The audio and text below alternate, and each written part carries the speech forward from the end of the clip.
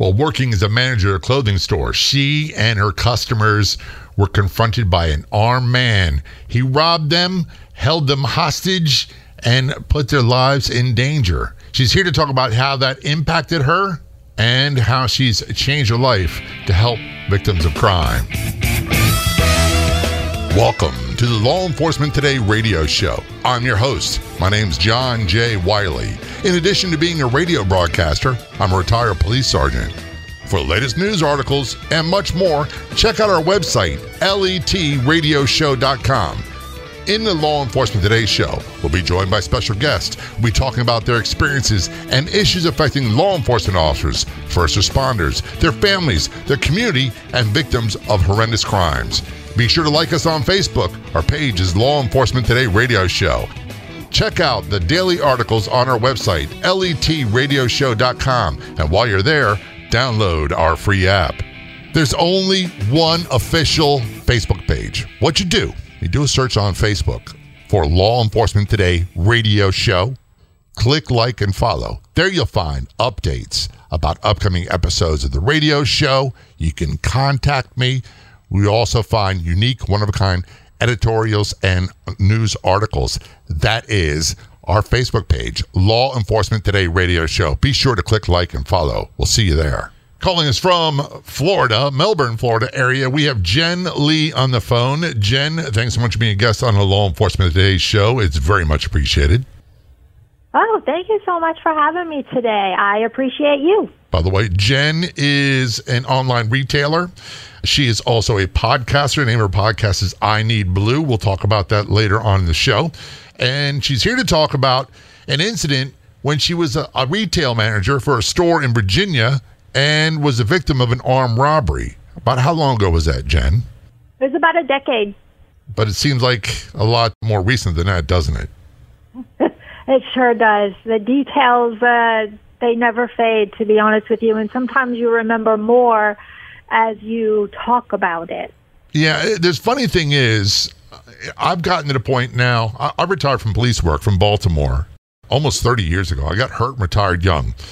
And the traumas, while they're still there, I've learned to deal with them a lot better. But every now and then they pop up, and they usually pop up in my emotions and memories when I least expect them and least want them. Yes, and I'll actually tell you an interesting story about that. That happened today.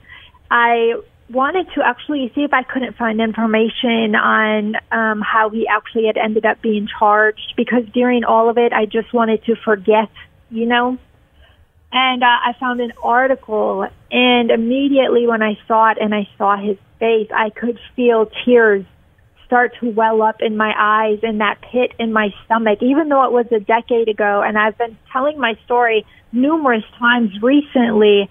I was surprised at that emotional reaction that I had. But you're right, the triggers never go away. Sometimes they change as your situation changes in life. So it's complex.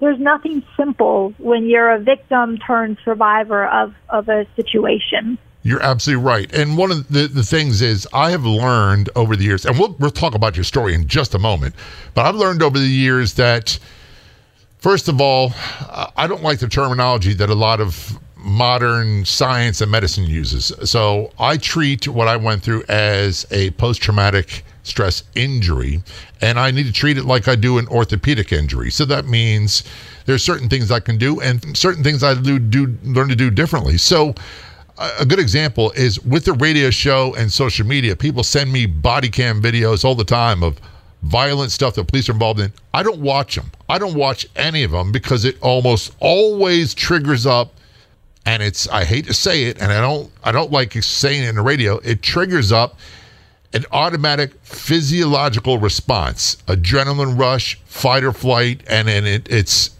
uncomfortable, very uncomfortable.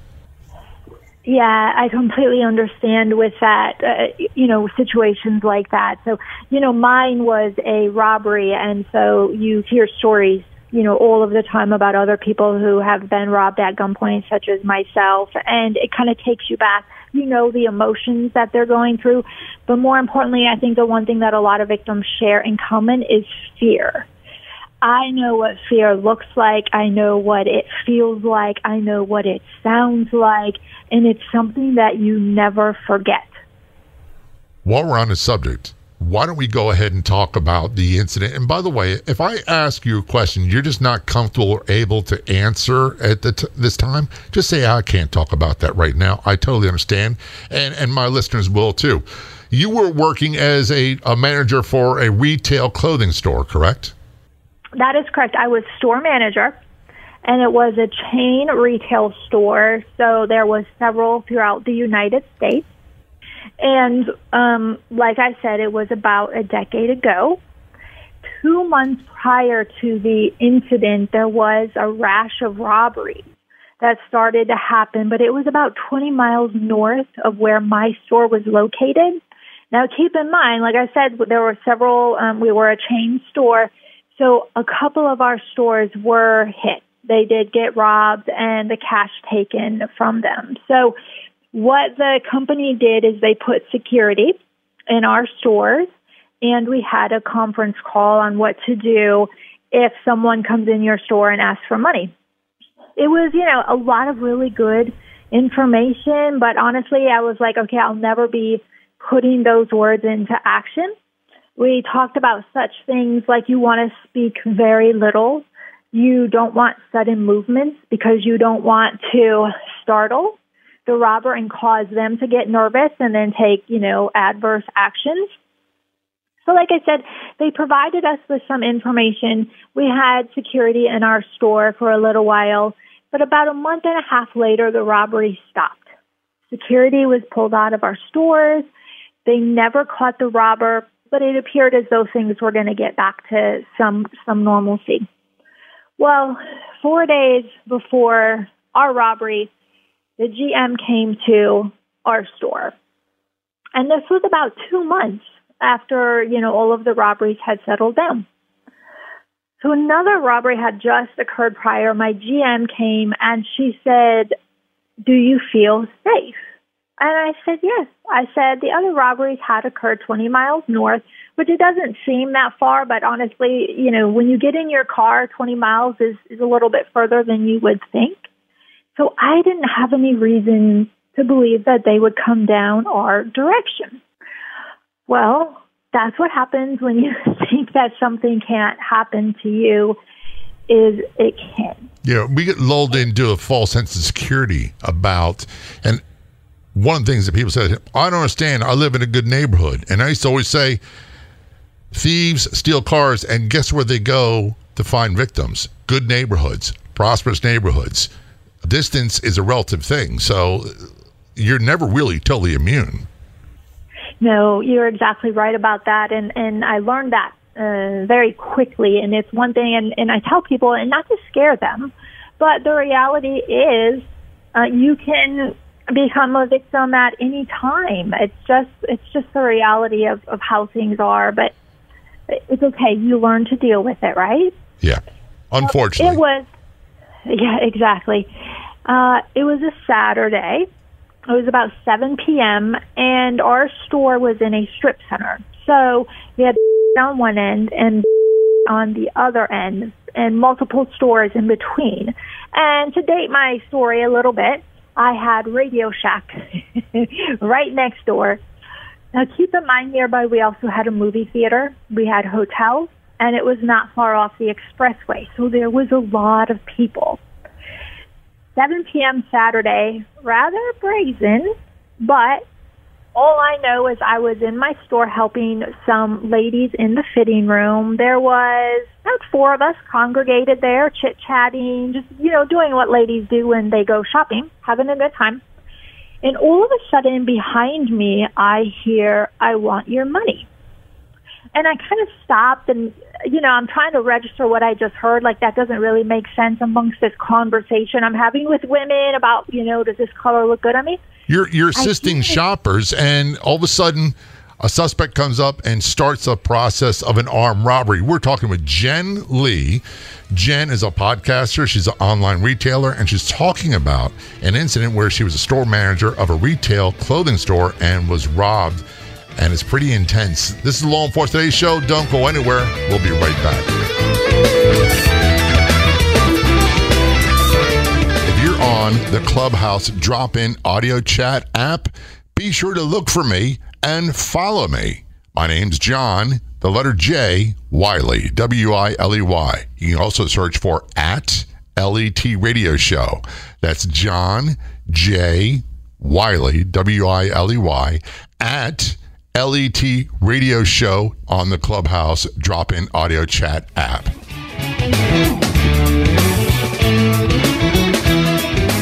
The show is brought to you in part by the Change the Culture podcast, a podcast hosted by a female cop. Personal development, mindset reset, and perspective-changing content are all featured in the Change the Culture podcast. Back to our conversation with Jen Lee on the Law Enforcement Today show. Jen was a store manager for a retail clothing store that was the victim of an armed robbery.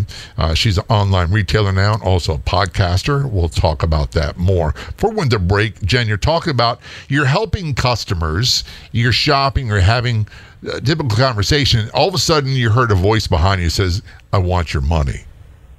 Did it register to you right then what was happening, or was it like a delayed reaction of, what? Delayed, because I heard again, "I want your money." I turn around, and the first thing I see is a gun pointed at me. I look up, I see a man with a mask on, and I look down at the gun again. I turn, and I head towards the register. I can kind of see out of the corner of my eye that he waved the gun, and that was to signal the other customers in the store. There was about 8 or 9 of us total, and he signaled for them to follow me and also go to the register area. So I get up to where the register is, and my associate is there. So it was just me, the manager, and I had a sales associate with me. We kind of looked at each other, and without saying something, we said something. So she kind of moved out of the way, and I got in front of the register, and I opened up the cash drawer, and I remember hearing the words, say very little. So I gave him the cash, and as to not say anything, I took my hand, and I kind of waved it over the coins to say, "Would you like me to also give you the change?" And he said no. So I go over to the other register, and in that time, he has asked the other people for their cash, their wallets, anything that they have. I empty the second register and give him the money. He asked if we have a safe. And I said, no. I said, we don't have a safe. And he asked me again, which concerned me because it made me think maybe he's not realizing what I'm telling him, even though it's the truth, and I didn't want him to become agitated. But I told him again, I said, we don't have a safe. Mind you, I hear praying, I hear crying. It was very intense to be dealing with him, talking to him, but yet all of my senses are taking in everything else that is going on around me. After inquiring about the safe, he saw the door to our back room, and he asked me what that was. And so I told him, I said, that's the door to the back room. Its storage is back there. My desk is back there. So he said, okay, I want you to go back there. And at that moment, and every time I had to go to court, I would cry. Because that was the moment where I was like, okay, in the prior robberies, from what we knew, you just took the money and left. Well, you have all of our money, but you're not leaving. And now you're putting us in the back. So I had like this out-of-body experience to where I almost became like a mom to these strangers. I completely forgot about my kids. I forgot about my family, and I took on this role for these people. I ushered for them all to go in front of me because, again, this was not the robber's normal behavior. And if he was going to hurt somebody, I wanted it to be me, because I wouldn't have been able to live with myself if something happened to these individuals. So they all went first. I was the caboose, if you will, and we go through the back door. And again, he stops me, and he was like, where is your safe? I was like, we don't have a safe. So then we move a little bit further, and we come to where the back door is. And he asked me if it's locked. And I said, it should be locked, and if you push it, an alarm is going to go off. He said, okay. So then we go around a corner, and that's where my desk is, and there's some storage where we process stock. We were all lined up in front of my desk. He asked me to pull the phone out of the wall, so I did. And then he asked for our cell phones. And I watched people take their cell phone out of their purse, out of their pocket. Like, think about it. That's like your most prized possession, your contacts, your pictures. It's like your diary. And here we are having to give this up to a stranger in a mask pointing a gun at us, right? While we're back there, there's one other room that is also used for storage and hangers and fixtures. And he looked at me and he said, what is that? And I told him exactly what I just explained to you. And at that moment, I was like, oh my gosh, he's going to put us in there. And I still have my phone in my pocket. It was I'll never forget that phone. And I had on black pants. It's funny the things that you remember. But at that point, knowing instinctually he was going to put us in that room, I knew when I turned, he could very well see the outline of my phone, and I wasn't going to risk getting him upset and hurting me or hurting someone else. So I gave him my phone, and he ushered us into that room. Again, I went last. So we were all lined up on the back wall of that room. Behind us, there's hangers stacked 3/4 to the way to the ceiling. It was uncomfortable, to say the least. There's no windows in that room. So other than the light, the natural light, or the light from the light bulb, there was no other light in that room either. He looked at us and he said, don't say a word and nobody will get hurt. Nobody said anything. I mean, and still I've got crying and people like just trying not to panic. He said it one more time. He was like, don't say a word and nobody will get hurt. And then he asked me if the door shut. And honestly, we had never shut that door. It was just for storage. We had no reason to ever shut it. So when he asked me if it shut, I said, honestly, I don't know because we've never shut it. So again, I was like, oh my gosh, I'm irritating him with my answers. I'm not telling him what I know he wants to hear. Anyway, he goes to the door and he pulled it shut real hard. And at that point, I think we're all just in this moment of what is going to happen now. Like we never would have believed in our life. They came in to go shopping. I woke up that morning to go to work to do what I normally do every day. And now we're in this situation. So he has shut us in this room. I have crying. I have praying. I have just people talking. And then all of a sudden, there is a lady that I was helping in the fitting room. And I will never forget her because she had the beautiful eyes of Whitney Houston, this brown, just beautiful. And I enjoyed our conversation. She was telling me about some tragedy that had happened to her. And so we kind of connected on the sales floor with her sharing her emotional story with me. So she was rather special. She's leaning up against the wall, and all of a sudden she's having a hard time breathing. Like I'm starting to recognize the beginning signs of a panic attack. Mm-hmm. And I'm like, oh my gosh. You got a lot going on at that point. When we return to our conversation with Jen Lee, we're going to talk about when the fear set in, when the emotions set in, and more importantly, the physical, mental emergency for one of her customers and what she did then. This is the Law Enforcement Today show. We're going to take a short break. I promise you don't want to miss this conversation. We'll be right back.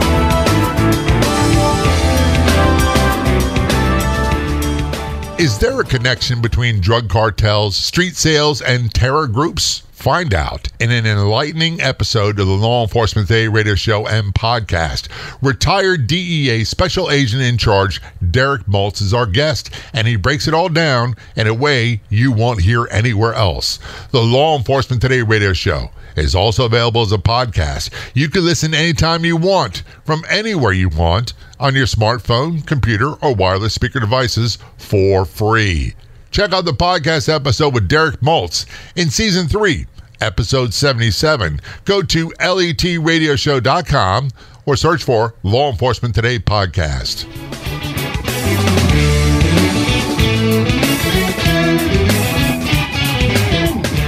Back to our conversation with Jen Lee on the Law Enforcement Today show. Jen was a store manager at a retail clothing store in Virginia that was the victim of an armed robbery. Her customers, her sales associate, and now she's an online retailer and also a podcaster. Before we went to break, Jen, you started talking about one of the customers. You've been locked in this storage room by the armed robber, and he had left, but you didn't really know whether he was gone or on the other side or whatever, I'm imagining. But all of a sudden, this one customer you connected with started to have physical symptoms. Can you talk about that? I sure can. She started to exhibit symptoms of a panic attack. And so I go over to her. And as I'm watching her, I quickly hear the doorbell go off. So at that point, I'm like, okay, maybe the robber has left or somebody has come in.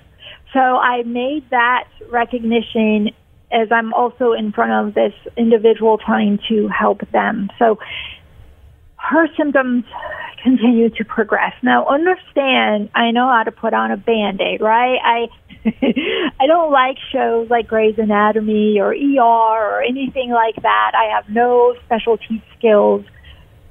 I put my arms around her. So I have her kind of pinned up against the wall, and I have my arms on her arms to try to hold her up. I remember looking in her eyes and just saying, come on, baby. I was like, I need you to stay with me. I need you to stay with me. And she started to fall down, like the weight of her body was giving way. And I was like, oh my gosh, I can't have her fall. So I had somebody else in the room. I was like, listen, I need you to come here and help me. I was like, because I cannot have her fall. So next thing I know, she's laid out on the floor. And she's having a totally different medical emergency now than a panic attack. And you mentioned when was the first time fear set in. And I will tell you, the moment she was having that medical emergency was the moment panic started to set in. And I had to swallow it down. Because, like, the thoughts of, oh, my God, you know, if she doesn't make it out of here, I'm like, I'm not going to be okay. Like, it's amazing the things that fear triggers in your mind and the words. And I had to battle through that and try to figure out how am I going to help her. And meanwhile, some of the other customers are like, well, I think we need to do this and I think we need to do that. And I was like, okay, my sales associate, fortunately, had her phone. And I told her, I said, listen, go behind me. And I said, I need you to call 911. Mind you, in that time, I hear the doorbell again. So I'm thinking, okay, somebody had left. Now somebody is back in the store, and I have no idea who it is. So I told her, please go behind me, because in my mind, I didn't say it out loud, but if that robber was back and opened that door, I didn't want him to see her on the phone, so I shielded her. She called, let them know, listen, you know, here's our situation. We need help. Told her, I said, put your phone away. Make sure your ringer's off. Put your phone away and just stay where you are. So, you know, this customer is progressively getting worse. I told my associate, I was like, okay, give me your phone. I said, I'm going to have to call again. And mind you, I haven't heard the doorbell ring again. So I'm still under the assumption that there is somebody in the store. You really don't know whether it's the armed robber, whether it's somebody else, whether they're still in the store, whether it's still a threat. You really don't know, and I'm sure your mind is hyper racing. Yes, exactly that. It's amazing the things that you're aware of when you're super stressed like that. But yes, I didn't know who was in the store. I know somebody had to have been in the store by the number of doorbells that I was hearing, and I often asked myself, I wonder if anybody else heard the bells, or if it was just my so stressed mode that I was in that I was picking up on different things. Anyway, I called 911, and I was like, listen, I have this medical emergency. So they walked me through a little bit of what I could do with them on the phone, and they were great. They were like, listen, I'm going to stay on you with the phone through this whole thing until help arrives. And just to hear another voice give me direction instead of me having to have all of this responsibility was so helpful. But I will tell you, the moment I will never forget is when that door pushed open. For 1 second, I was fearful it was the robber. But that passed quickly when I realized it was the police officers there to help us. And how long a period of time was that before they got there and pushed the door open? Honestly, I don't know. That's a funny thing. I don't know that makes perfect sense to me, Jen, because time goes into a weird state. When you're in life-threatening situations, for me, it crawled, it was super slow, and it seemed like forever, and it really wasn't. I also didn't hear things the way I should. It's like, I think they call it auditory, I forget what they call it, but it's as if everything becomes twisted. Yes, and the best way I can describe it is time is defined by events and not minutes. That's the best way that I can describe, when somebody says, how long did it last, is honestly, I don't know. I can tell you the events, but I don't know how long it was. But and that makes perfect sense to me. When the police officers showed up and they ushered everybody out of the room, they had them go sit in the shoe department so that they could gather their information and, call somebody if they needed to be picked up and just really be a big help to them. And I remember they looked at me and they said, wow, you look relatively calm for what you've just been through. And I said, give me a couple hours and I won't be. But I said, right now, I need a cigarette. And I went out the back door and I had my cigarette. I swear if I could have just smoked a whole pack, I would have. I don't smoke since then, but I was never so happy to have a cigarette after all that. I'm not gonna lie. But a few other things that happened is they had asked for my ID. That's when I realized he had also taken my wallet, because my wallet was on my desk back there, and when he left, he must have taken it. So for me, he had my cell phone. He had my wallet with my current address on it where I lived by myself. He had all my credit cards, everything. He pretty much had my whole life. And that was a really scary moment when I came to that realization. And then later on, I also said to myself, oh my gosh, how did he know it was me that he was supposed to come to? He had to have been watching. And how long was he watching to recognize that I was the one with the money and that he was going to have to approach? So there's lots of things you think about that really kind of create fear, stir fear even after the fact. Well, for me, Jen, and the really traumatic, violent things I've been through in my career in law enforcement, I didn't have time to be fearful when the event was going on. You're reacting, all the things you said about what you were taught in training, we all relied on our training. But afterwards, it was a totally different story. Oh, you are so right. I mean, I called my DM initially. I called my parents, and then after I told my story, I told the police on the scene everything that I knew. I remember looking outside and seeing the police yellow tape, "Do not cross," around the door, thinking, oh my gosh, that's what you see in TV. And I'm looking outside my store doors, and now I see that tape. Holy cow, there were different things, like you said, that started to become real. Part of it is we live by a mentality. We knew really dangerous, bad things could happen. We knew the dangers of the job. However, we always thought it would never happen to me, because otherwise you wouldn't be able to function. You'd never leave your radio patrol car. You'd never leave the station house. And then when a violent situation occurs where someone tries to take your life or threatens your life, I'm speaking for me, not you, first thing is, I can't believe this is happening to me. Why are they doing this to me? They don't even know me. And then the reaction set in. What you do, you don't even really think about it. Afterwards, it makes more sense. I did this because of this and this. By the time, I couldn't tell you why I did what I did. But after it was over, that's when the effects really started to show themselves, and quite often they were ugly. We're talking with Jen Lee. Jen is an online retailer.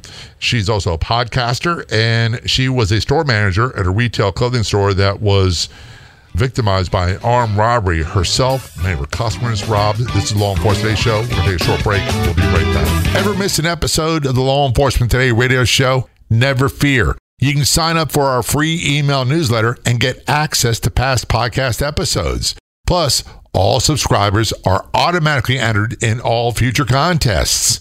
Sign up at letradioshow.com. Scroll down to the sign up area. That's letradioshow.com. We promise we will never spam you. Sign up at letradioshow.com.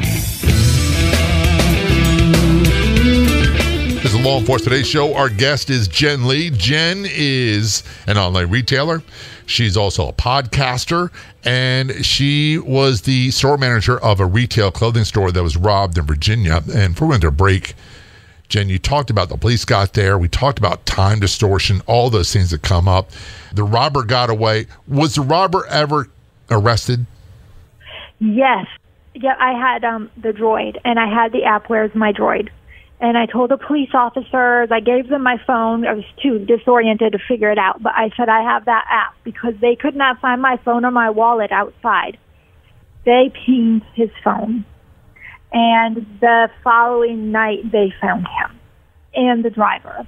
So modern technology actually, it helps. So, yes, they ended up catching the robber. And were they convicted? Yes. Yes, he was actually a prior felon. He had just gotten out a year before. So I'm sure he didn't get enough time. But the main thing is you and your customers were not physically harmed. I mean, you were mentally shaken, and you had the one customer that was having some physical distress. Did everybody come out of it okay physically? Yes, nobody was physically harmed while we were together. You are right. Well, the important thing is, and we talked about this before, you go to work and you don't think anything bad's going to happen. We don't walk around the mindset this is going to happen to me because you can't function. But it did happen, and there must have come a point where you're like, oh my goodness, I can't believe this happened. And it could have been so bad. It could have been much worse. How were you affected afterwards? So there's a couple of moments actually that I realized I wasn't okay. And number one, I lived by myself.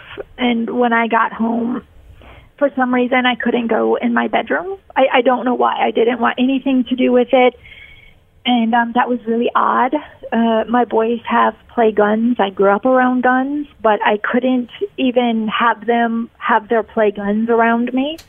But the most significant thing that happened is after 10 days, I tried to go back to work. And I came out of our back room, and in front of me was a gentleman that had similar features of the robber. And I stopped, and I about burst into tears. I grabbed my manager. She was like, "Are you okay?" And I said, "No." I said, "This is what happens to me." So between these accumulating issues, I realized I'm not okay. And they say you have a new normal, and this was not going to be my new normal because this is not who I was and who I was before. So I went to therapy. And initially, she was like, "Listen, you can't go back to work. I don't recommend it." But I'm the type of individual where I don't like to go halfway down a road and then turn around. I like to go to the stop sign, and then I don't spend the rest of my life wondering what if. So against his direction, I went back to work. And then as you can see what happened, I saw someone that reminded me of the robber, and then it created, a whole issue for me. Going to court was triggers. I was in front of a jury for the driver who I didn't even see, but they needed to see the trauma that was caused to the victim to understand the impact. 2 years later, when I thought everything was done, I get called into federal court where I have to testify in front of a jury 2 times. That was the first time that all of us victims and survivors were together. One thing I'm thankful is I was able to tell them thank you, because any one of them could have tried to be a hero. They could have tried to do anything that would have completely disrupted the order of the robbery, and things could have turned out so much worse. So I was so thankful to be able to help them. I will tell you one of the current triggers that I have is my husband. We've been together like 4 years, and when I met him, if he was behind me and he would call me, like not yelling or anything, but just, hey, Jen, it would startle me. It would make me so angry.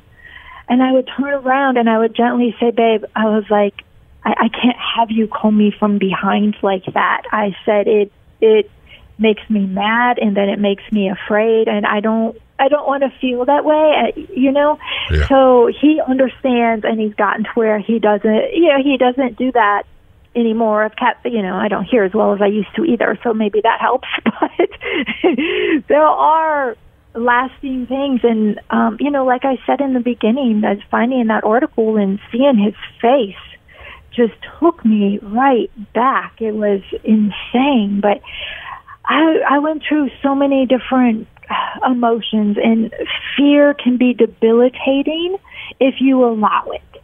And I wasn't going to allow it to control me. So I'm cautious. I'm aware when I go out, especially nowadays. But I don't let it stop me from doing things that I want to do. I don't carry a gun or anything like that. I don't have a concealed carry weapon. I do. I'm just going to tell you, I do almost all the time. Yes, my husband has talked about it, and I said, you know what, you should do that if you feel comfortable with that. The main point I'm getting at is I want to hold a gun. And I don't think you should feel like you should have to. The main point is that we collectively go through some horrible things, and the way we handle them, well, there's a lot of similarities, and there's a lot of coping mechanisms we come up with. They're not all the same, and there's no right or wrong answer. It's about, and you hit something very, very important when you said, I'm not going to have this dictate my life. It's going to affect me, but it's not going to dictate my life or the quality of my life. Mm-hmm. Yes. That's the most important thing. Oh, absolutely. It's powerful. And I'm going to tell you what, it takes a lot of work. Therapy, I don't care what you go for, therapy is not meant to be easy, in my opinion. It's meant to be work because you really have to dig down and understand the core of what is creating that emotional response, like what the trigger is. Because when you can figure that out, then you figure out how to cope with it in a healthy way. And I'm sure as I go along, there will probably be something new that will trigger me. But I've coped enough with other things that now I know how to talk myself through it, or just reassure myself, like, okay, you're safe. It's okay. You don't need to be afraid at this time. But, it's amazing. And, it's not just about us. It's about our families. It's exactly about it's about the people that are important to us and the kind of life they have as well. And before we go into your podcast, one of the things that I learned in my journey is things happen. They're not our choice. We become injured in a way. My choice is how I deal with it. And the thing about therapy is, you're right, it's a lot of work. And the first part of this journey is self-awareness and saying, okay, this is how I have to learn how to adjust to, and I hate the term, the new normal. One of the things you do is you have become an advocate for law enforcement and for victims of crime with your podcast. Tell us about your podcast. What's the name of it? I Need Blue is the name of my podcast. And I Need Blue asks the questions, what scares you? What makes the hairs on the back of your neck stand up? I Need Blue is a podcast which shares real-life stories of people who have experienced what we fear most, which is feeling unsafe or unsure. Every crime has a victim. I Need Blue puts a spotlight on survivors, their families, and their communities which are affected by traumatic situations. Their lives are changed forever. I Need Blue gives victims turned survivors a voice. It is a platform to share their fears, tears, pain, and scars. We are here to help each other. And just as important, I Need Blue celebrates our law enforcement. We recognize their essential need to our communities. Police officers and law enforcement individuals, they're our neighbors, our friends, our family. They are dedicated to keeping us safe from all types of situations and rescue us from frightening ones. They wake up each day walking into the unknown. Their families wonder if they will be home after their shift. Why? Because they love their communities and the people in it. I Need Blue gives you, the listener, the opportunity to say thank you We need you. After all, they bring safe to unsafe situations. And do you have a website? Yeah, it's www.ineedblue.net. Subscribe. You can find all of the episodes there, and I would love to hear from you. Jen, thanks so much for telling your story. Thanks for all you do. And most importantly, I really appreciate you being a guest on the show. Oh, thank you so much. Anytime. I'd like to thank our guests so much for coming on the Law Enforcement Today radio show. The Law Enforcement Today radio show is a nationally syndicated radio show broadcast on numerous stations once a week and growing. If you enjoyed the podcast version of the show, please do me a big favor. Tell a friend. And if you're able, leave an honest review and or rating. I'll be back in just a couple days with a brand new episode of the Law Enforcement Today radio show and podcast. Until then, this is John J. Wiley. See ya.